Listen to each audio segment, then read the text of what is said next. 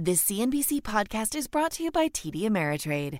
There's no ROI on TMI. That's why TD Ameritrade created a learning experience that will actually learn with you.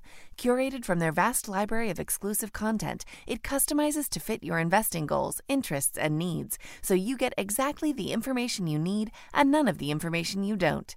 Get started at tdameritrade.com/education. Once again, that's tdameritrade.com/education.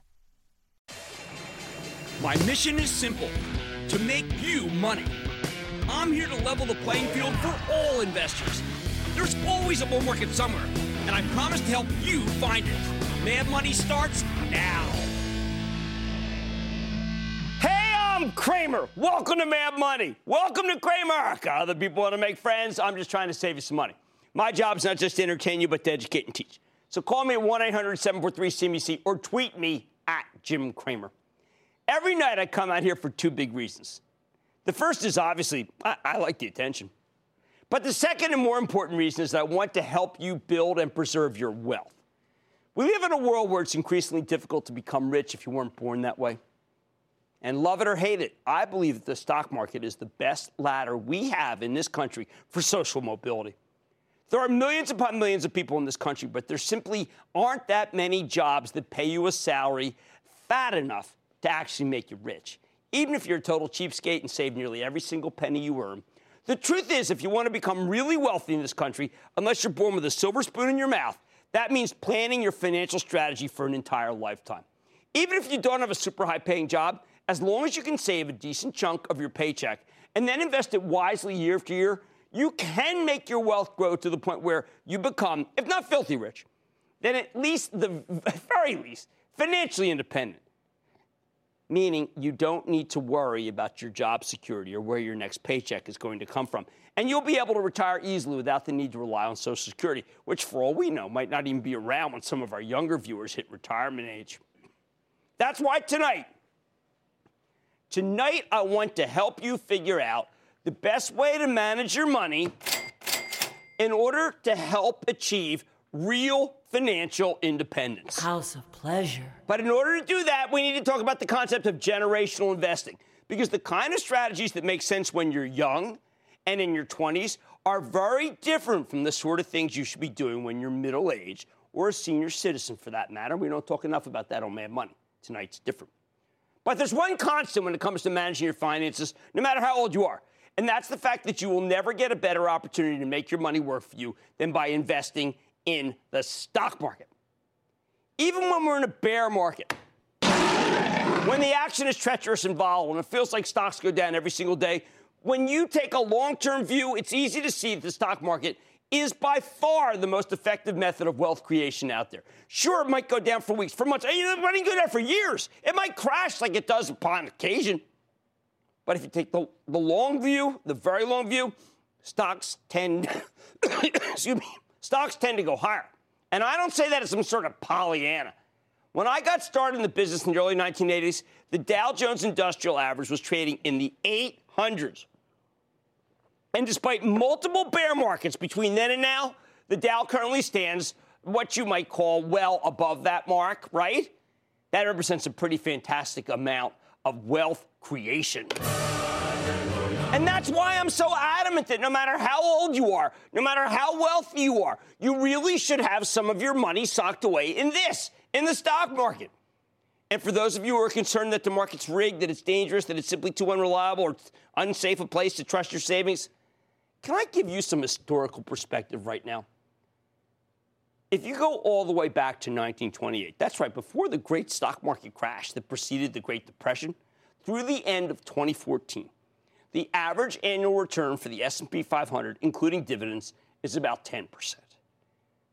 Show me an asset class with a better average return. You can't do it. Stocks aren't just the best game in town. They're the only game in town if your goal is to grow your wealth. Now, for some of you who want to get rich quick rather than get rich carefully, see what I did there? That 10% average annual return for the S&P 500, I know, may not seem like such an impressive number. Some of you are probably saying, well, thanks for nothing. Wait a second, you're wrong. You're just wrong. Forget the fact that it's more than double what you can even expect from a 30-year treasury. Or it's certificates of deposit. I mean, they earn you next to nothing. Let's examine that 10% figure in absolute terms. When you're taking a long-term view, which is what we're doing tonight, meaning planning for your entire lifetime, racking up a 10% return from a simple, inexpensive S&P 500 index fund, which you know I prefer, starts to seem pretty darn impressive. Sure, the market's going to have its up years and its down years, but over a long enough time frame, that 10% figure, including dividends, has held pretty steady. But to really understand the value of an asset class that tends to give you a 10% return in the average year, you need to view this number through the lens of what's known as compound interest. Sometimes I'll talk about this as the magic of compounding. Think of it like this. If you invest $100 in the S&P 500 and it gains 10% in the first year, then you've got $110. After another year of 10% gains, you've got $121. A third year of the same gives you $133. The gains keep getting larger and larger because each year you're making additional money off the previous year's profits. Eventually, with a 10% average return, you'll double your money in roughly 7 years. Now, for those of you who are really young, right out of college, waiting 7 years to double your money, I know, it seems like an eternity.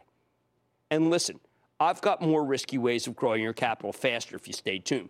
However, the truth is that as you get older, an investment that can pretty consistently, take your money up in 7 years' time and double it, well, I tell you, it just becomes pretty incredible. That said, the magic of compounding works best the younger you are, because that means you have more time for your money to grow. Yet, sadly, young people are the least likely to be impressed by that kind of steady capital appreciation. That's why acclaimed economist George Bernard Shaw famously said that youth is wasted on the young. Okay, he wasn't an economist, a good writer, though. So let me do my best to make these numbers sound more impressive. I'm going to walk you through it. Suppose you're 22 years old and you're just entering the workforce. You've got more than 40 years before you're expected to retire. So let's say you invest $10,000 in an S&P 500 index fund right now. And let's also suppose that the next 40 years aren't too different from the last 40 years.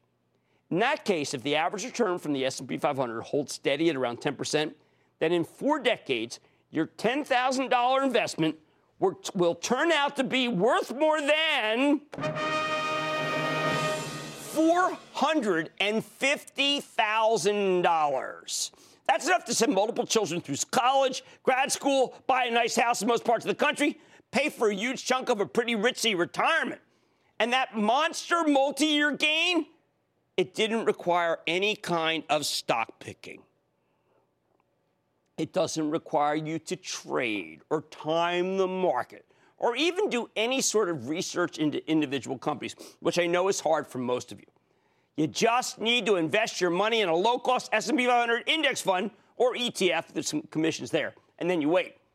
Granted, you're waiting 40 years, but $450,000 when you're approaching the age many people retire, it seems a lot more valuable than the initial $10,000 investment you made when you were young and had your entire work life ahead of you to make money the regular way. So please, I'm begging you, think of it like this. A little money saved and passively invested in the stock market is the easiest way possible when you're young to turn into a massive fortune when you're old and have all sorts of additional costs and responsibilities. And all you have to do after you initially save that money is let it sit on the sidelines, ideally in a 401k plan or IRA, so that you don't have to pay capital gains or dividend taxes on your gains. The same logic applies if you're 30 or 40 or even 50, but you get a lot more bang for your buck if you start younger. Which brings me to the bottom line. Even if you don't have time to do homework, the stock market is still the best tool out there for growing your wealth, and thanks to the magic of compounding, the earlier in your life you start investing in the market, the bigger your long-term capital gains can be. And of course, it's not just capital gains, but also dividends. Everything gets reinvested. Let's go to Brenton in New Mexico. Brenton. Jim Cramer, big booyah from the land of enchantment. How are you, sir? I am good. How about you? I'm doing fine, thank you. Hey, general question. Mutual funds and index funds claim minimizing single stock risk. Right. But inherently, though, isn't it fair to say that mutual funds and index funds have other risk that you would avoid with a single stock portfolio? Absolutely. And I think that that's why I always suggest that there be 2 portfolios. There should be that capital preservation and somewhat appreciation fund. That is going to be, we put that aside for retirement, and that should be in a diversified fund. Prefer to be an index fund.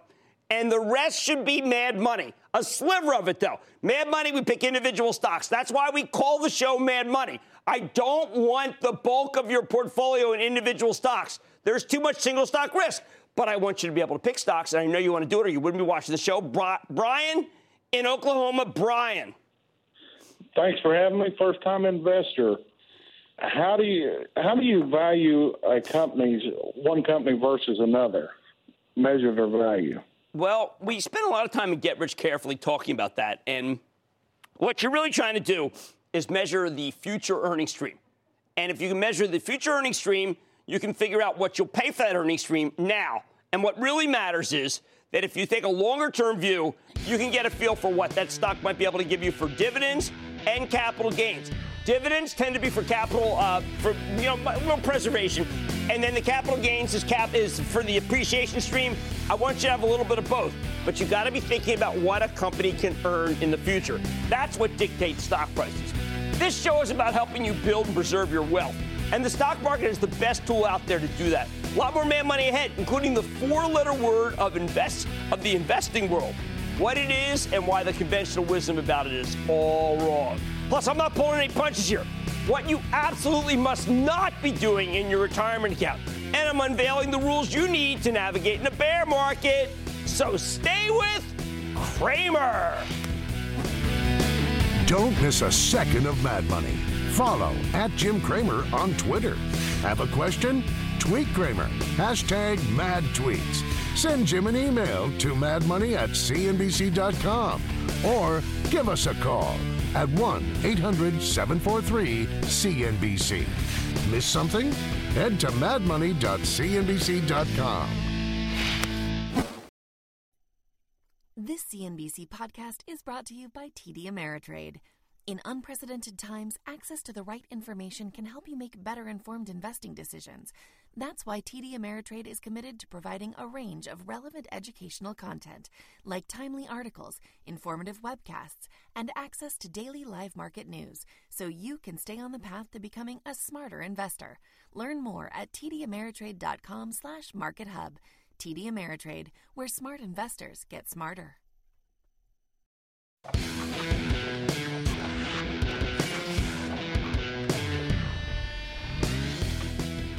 Tonight, we're talking generational investing, meaning how to handle your finances depending on whether you're old or young or somewhere in between.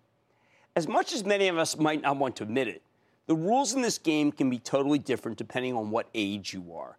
Nobody would suggest that a retiree pour all of his or her money into high-risk speculative stocks that could either have enormous upside potential or go all the way to zero and absolutely wreck your portfolio.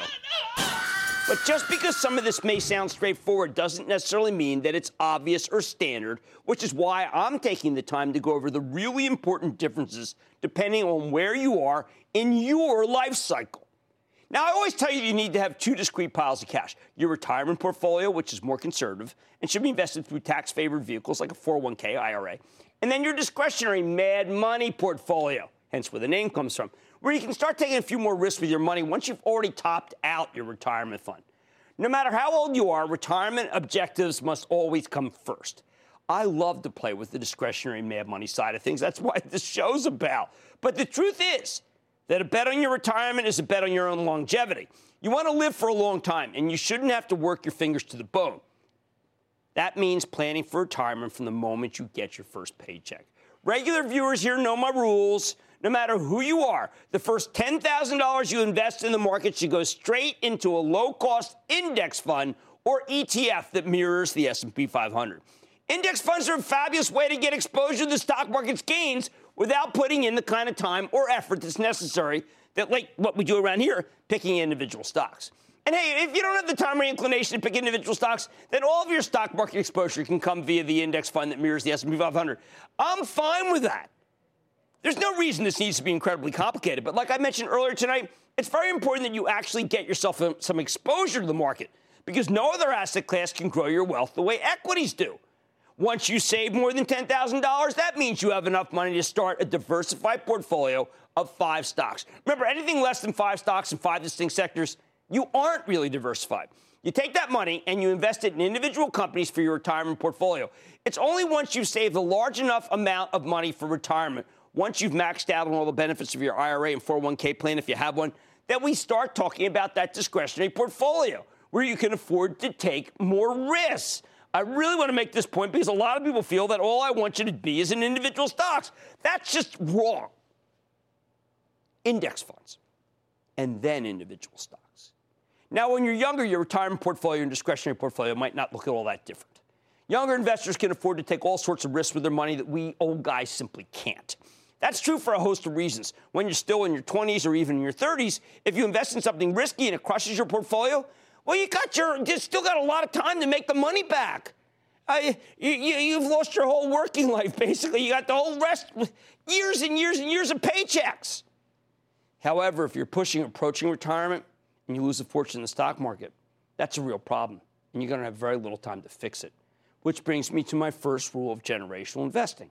Not only can younger people afford to take risks with their money that older folks can't, but for those of you who are in the younger demographic, it's imperative that you take those risks. Now, you shouldn't go crazy and speculate with all of your savings.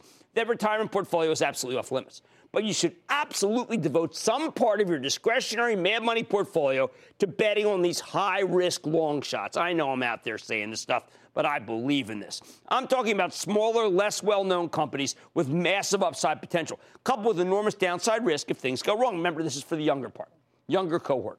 The classic examples here are the development stage biotech stocks, which can fly through the roof if they get a big drug approval or even just a piece of positive data on a drug that's years away from hitting the market. Of course, by the same token, these smaller biotechs, they will get slammed if there's any negative news. And their stocks can be very difficult to own in more negative markets because they don't have any kind of dividend protection or even earnings protection. However, we're talking about long-term investing here, looking for good opportunities that can work regardless of whether we're in a bull or a bear market.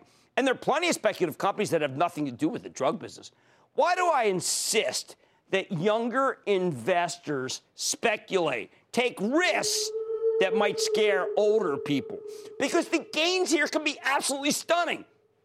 And it would be downright foolish to pass up the opportunity to own the winners, even if it means picking some losers along the way. When you're in your 20s and 30s, you should be investing like a young person, not like an old man.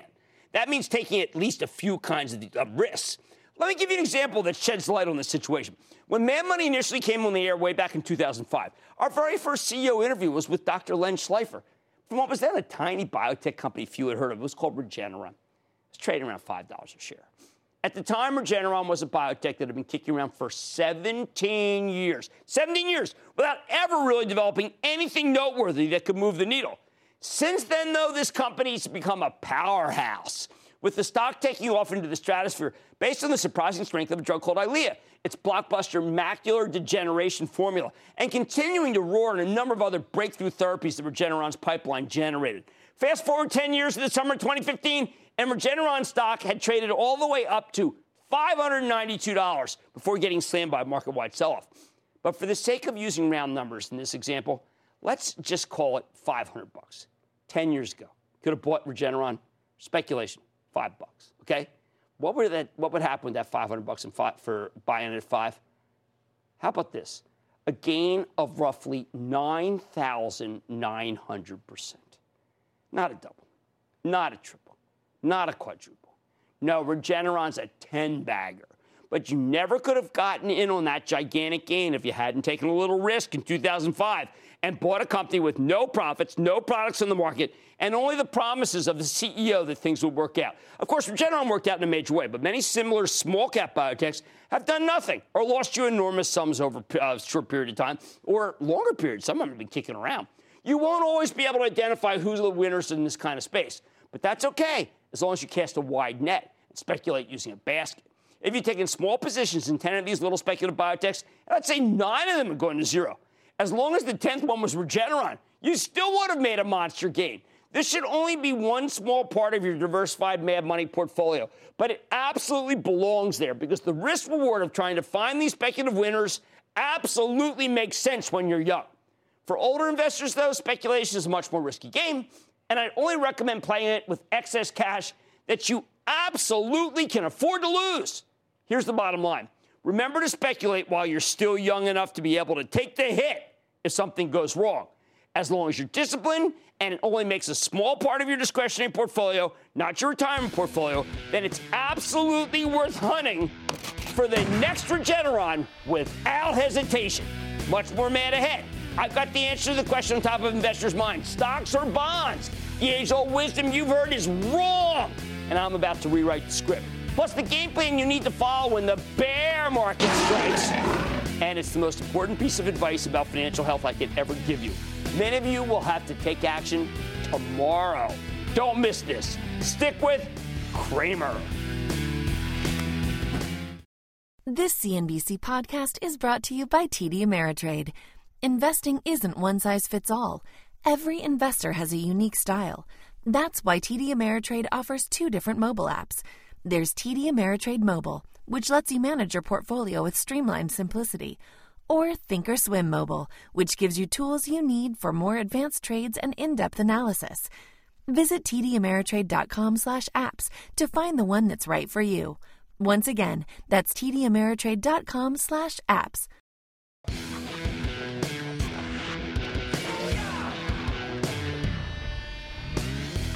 It's time to address a major issue that I have to admit I don't spend enough time discussing here on Mad Money. I'm talking about the question of stocks versus bonds.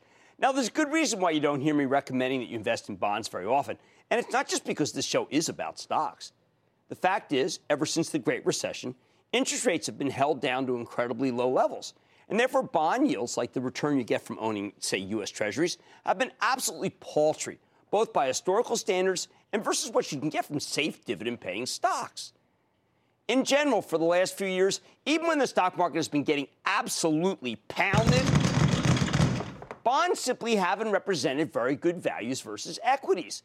That's why I've so often castigated you about the idea that excessive prudence can be the most reckless strategy of all. Because if you invest too much of your money in safe, virtually risk-free U.S. Treasury bonds, you've basically been ensuring that you'll get a very low return on your investment for many years to come. All in all, if you want to grow your capital, and after all, that's what investing is supposed to be about, then like I've said before, stocks are still really the only game in town, even after, what can I say, so many years. However, I don't want to make it sound like I'm poo-pooing bonds altogether. There is absolutely a place for bonds in your portfolio. It's an essential place, especially as you get older. Here's the crux of the issue, though. Even though I believe that stocks are the best way for you to grow your capital over the long term, even in moments when U.S. Treasury yields are at historically low levels, at the end of the day, stock investing and bond investing are about 2 entirely different things. Stocks are the tool you use for capital appreciation, meaning turn your money into more money.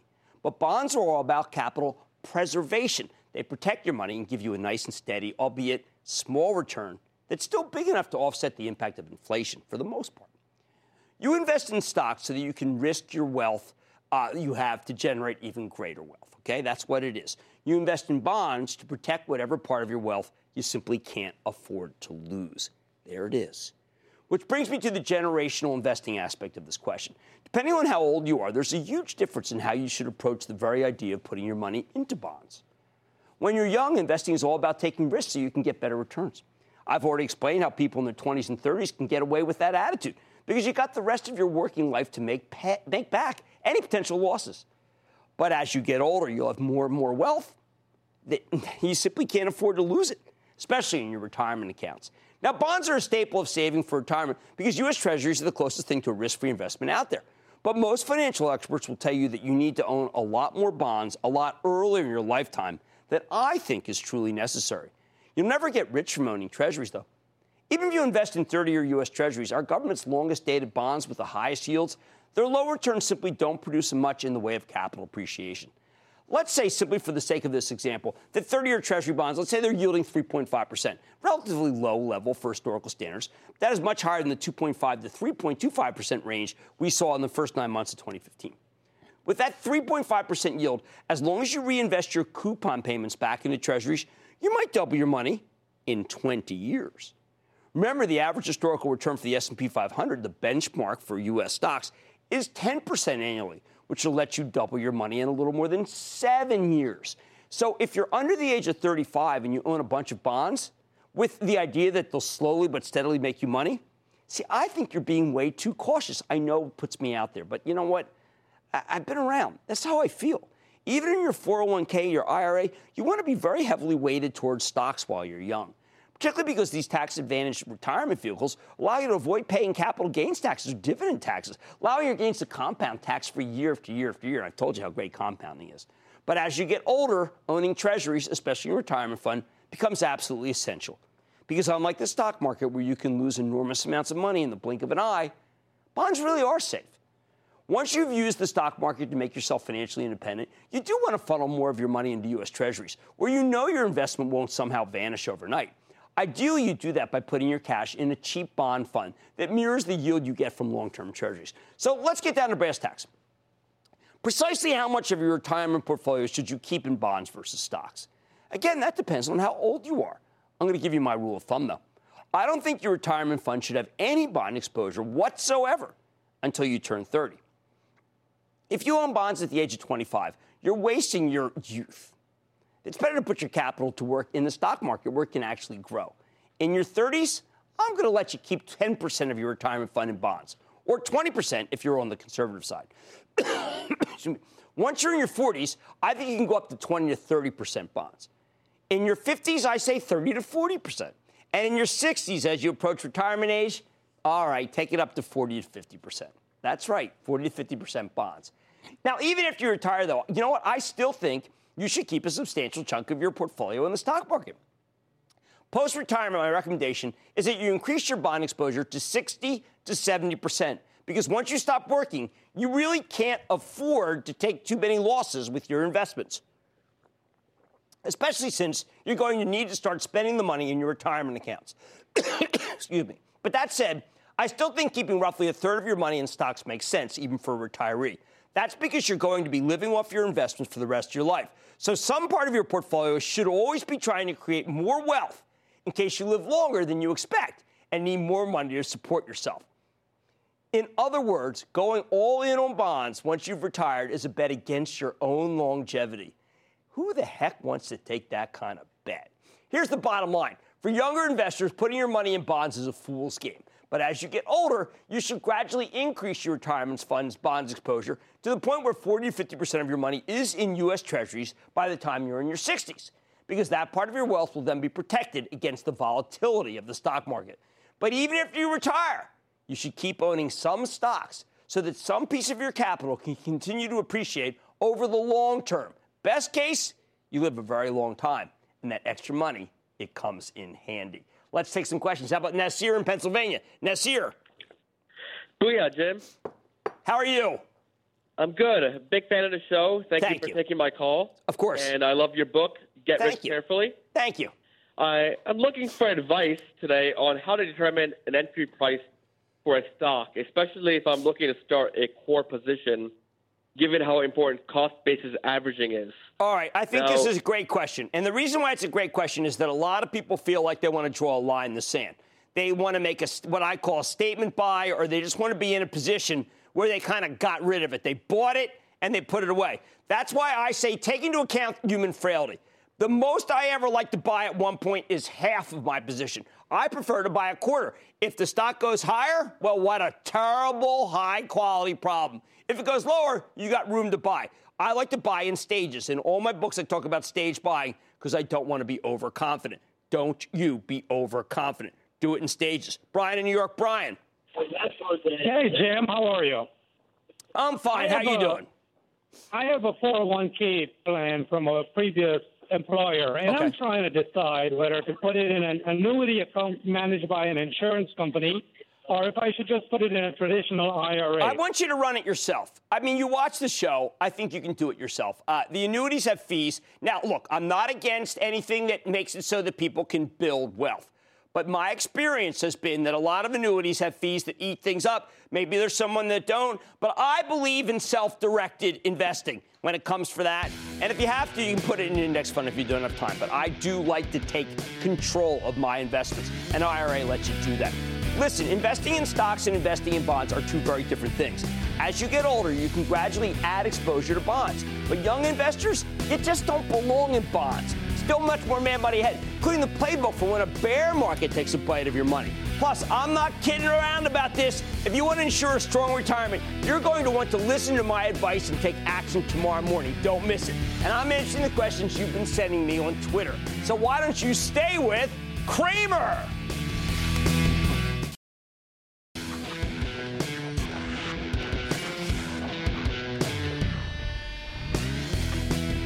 Tonight, rather than focusing on the day-to-day vicissitudes of the stock market, I want to help you take a longer view. Plan out how you can invest for a lifetime. That means taking a much longer time horizon than we usually discuss on Mad Money. And when I say longer, I'm talking about taking a 20, 30, 40, or even a 50-year view. Of course, there's no such thing as a stock you can just buy and hold for the next decade or two. It doesn't work like that. I wish it were that easy. It's not. Regular viewers know my mantra. It's buy and homework, not buy and hold, which means that no matter how confident you are in a company, you need to keep checking up on it on a regular basis. Make sure nothing's going wrong with the story. However, just because you can't pick a few stocks and ignore them for the next couple of decades, that doesn't mean it's impossible to take a truly long-term view. You simply need to zoom out a bit. And when you start examining stocks over a multi-decade time horizon, one thing becomes readily apparent. If you know what you're doing, a bear market can simply be a different kind of opportunity. That's right. When stocks are getting slammed, when they're getting hit everywhere you look, when it seems like the losses will be endless, when the shares of individual companies can't even mount significant rallies in the face of incredibly positive news, definition of a bear market, frankly, you have to recognize that you could be getting a terrific opportunity to pick up some high-quality stocks for the long run into the weakness. Now, understand, I'm not giving you a license to buy stocks indiscriminately into any kind of dip. But what I am saying is that when you're faced with a bear market, meaning when the averages are down by more than 10%, let's use that as the parlance on the show, from their highs, and they seem like they could go even lower, then it probably makes more sense to start buying most stocks rather than selling them, as long as you're willing to take some short-term pain for long-term gain. Of course, whenever you buy during a bear market, you need to be very careful. That means you never buy a position all at once. That's pure arrogance. You know, I say that all the time. And you're just asking yourself to look like a moron if that stock keeps going lower. Instead, gradually leg into your favorite stocks, buying small chunks of your position incrementally on the way down.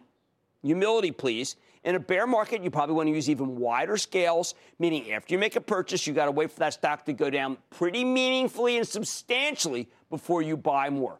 Over the very long term, you'll probably find that you've taken advantage of a terrific opportunity that most people were too afraid to pounce on. But I need you to think longer term. Something we didn't do at the beginning of the show, but we're way past that now, aren't we? You don't believe me? Just look at this chart of the S&P 500 over the 10 years starting in the fall of 2005. Look at those hideous declines during the financial crisis in 2008, 2009. If you use that weakness to very gradually build a position in a cheap S&P 500 mutual fund on the way down, then within a couple of years, you made a killing.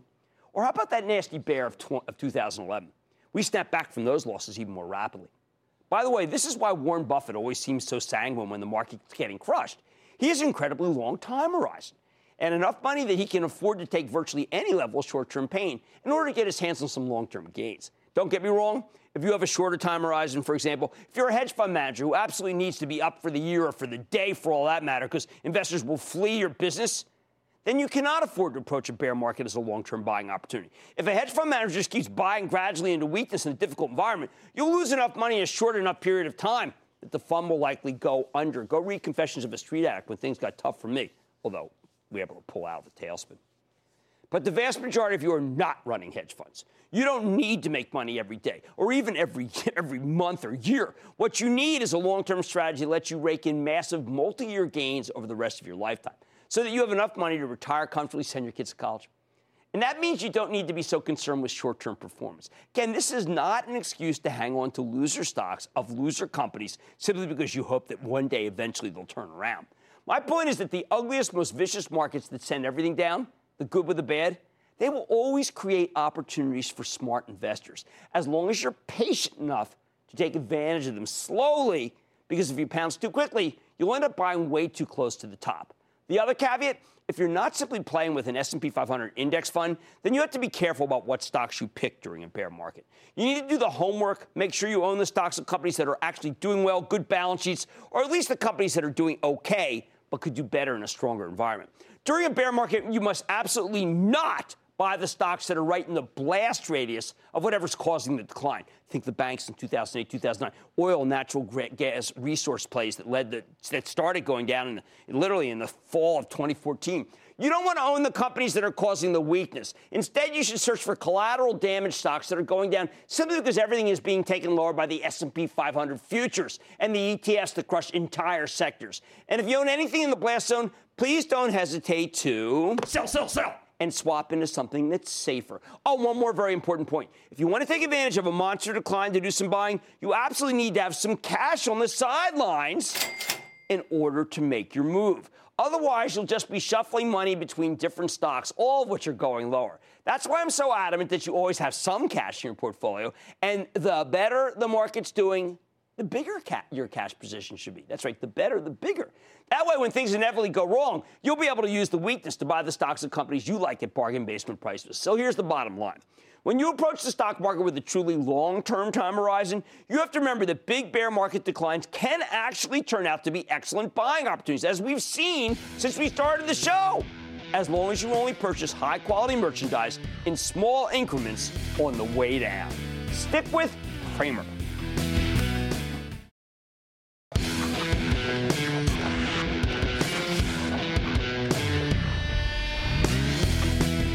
All night, I've been telling you about the best way to approach investing from a long life, long generational perspective.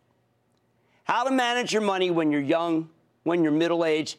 Hey, when you haven't you heard 60 is the new 50? And even once you've retired. But there's another aspect of generational investing that I really got to stress here, and that's the need to get your kids interested in managing their own money more generally and learning about the stock market in particular.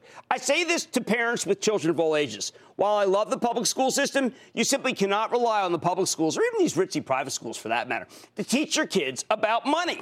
Okay, they can do a bang-up job with English, history, biology, chemistry, physics, calculus, whatever. You want your kids to become fluent in a foreign language? Great. The typical high school can teach you French, Spanish, and more of these fancy ones. They teach you Chinese. However, if you want your children to become fluent in the language of finance, you're going to have to do it yourself. I get the sense that personal finance is viewed as being too simple, too quotidian, so to speak, for most educators to even bother with. It's like beneath them. Your typical high school health class will help kids learn how to put a condom on a banana.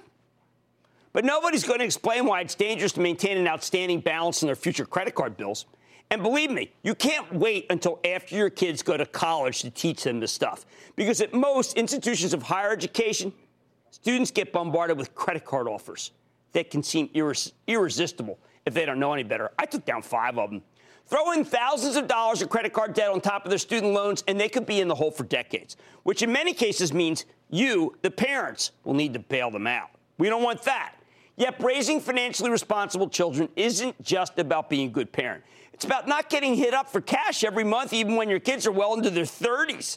That's why if you want your children to learn about money, and what parent doesn't want financially responsible children, then at this point, you need to do it yourself.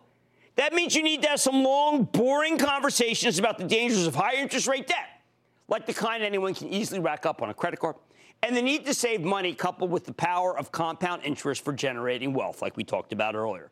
But in my view, the best way to make all this dull personal finance medicine go down is with a spoonful of stock-picking sugar.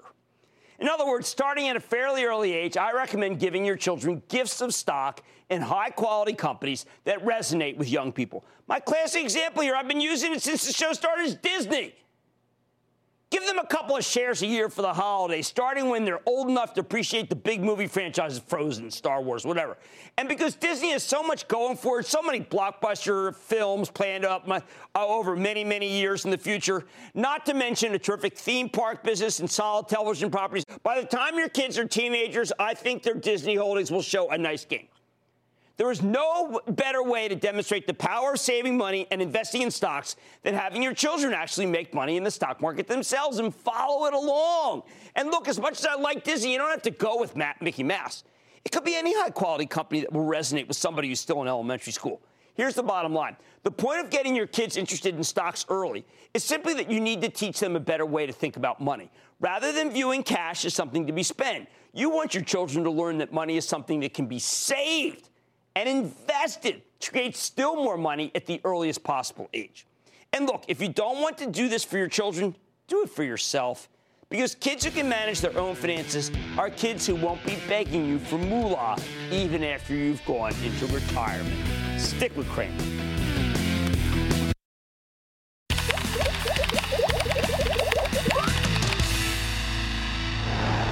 Okay, Cramerica, it's time for me to check out the Twitter sphere and take a look at some of the tweets you sent at Jim Cramer. Let's catch up with our viewers at home and see what's trending in their portfolios. First up, we have at Fridge93, who says, at Jim Cramer, you talk in your book about research. For new investor, what are a few pieces of information we should look for when stock picking? The first thing is I want you to know the product. I want you to know what it does. I want you to like it. Now, the reason why is because a lot of times stocks go down after you buy them. And if you like the product, you'll be more inclined not to panic and get out. Then after that, you can read and Get Rich Carefully. I do comparisons, tell you exactly how to rate a stock. But you can do it on a number basis and just figure out where it should stand versus others. But you've got to like the company first, or I promise you, in the first big sell-off, you'll become a seller, not a buyer. I don't want that. Okay. The next question is from Patrick. It's Sutera, at Pat Sutera. At Jim Cramer, Jim, for retirement, is it best to dollar cost average index funds or wait and buy on market downturns / mad tweets? All right, this is really important. Here's the way I do it. Okay, I try to do it 1/12 a month if I can. Okay, each month do 1/12. But if there's a big break in the stock market, I accelerate some that I would do later in the year and put them to work in that break, even up to a third of it. So in other words, I like to take advantage of the declines and accelerate what I put in. And I've done that for years and years, and it's really worked for me. Otherwise, divide by 1/12. Next up is Larry Blumen at Jim Cramer. This morning, my wife said, what would they do without Cramer? My wife said the same thing. All right. Now, look, I'm a teacher. I got some books. I try to come out here every night, but it's really important for people to know is what you need to do. What would you do without yourself? See, this is about empowering you. It's not about giving you ideas. It's about how to look at them. A lot of people look at the show who haven't watched it over the evolution, and they say, oh, all he does is he tells you to, trade in and out of this or that. I hope that you know that it's the opposite. Longer-term investing is the way to make money. Index funds and then mad money and doing homework and trying to figure out how to do it yourself. Last is Jeffrey Hope at Jim Cramer. Jim, would you mind sharing your Sunday stock routine, please? All right. I get this thing from from Standard & Poor's. It's pushed to me via email. It's hundreds and hundreds of charts. I go over each one. I have a file that says good, bad, question mark, try to figure out why that went up, and then story idea for show. And I write down each one and where they are and where they fit. And then when I'm done, I tend to do a piece for real money, a long piece. That's the paid side of the street, where I look at which trends I see. And then for the rest of the week, I send my staff which stocks I don't understand and why, and some theories about why we should be doing certain pieces. And it takes up almost all Sunday, except for when the Eagles are playing. Stick with Cramer. I like to say there's always a bull market somewhere, and I promise I'll try to find it just for you right here on Mad Money. I'm Jim Cramer, and I'll see you next time. CNBC's Workforce Executive Council is a premier group of C-suite human resources executives from leading companies across the country. It offers a members-only portal and chat, plus exclusive industry content, with access to breaking news calls and digital networking experiences. The network and resources HR leaders need now. Apply to the Workforce Executive Council at cnbccouncils.com/WEC.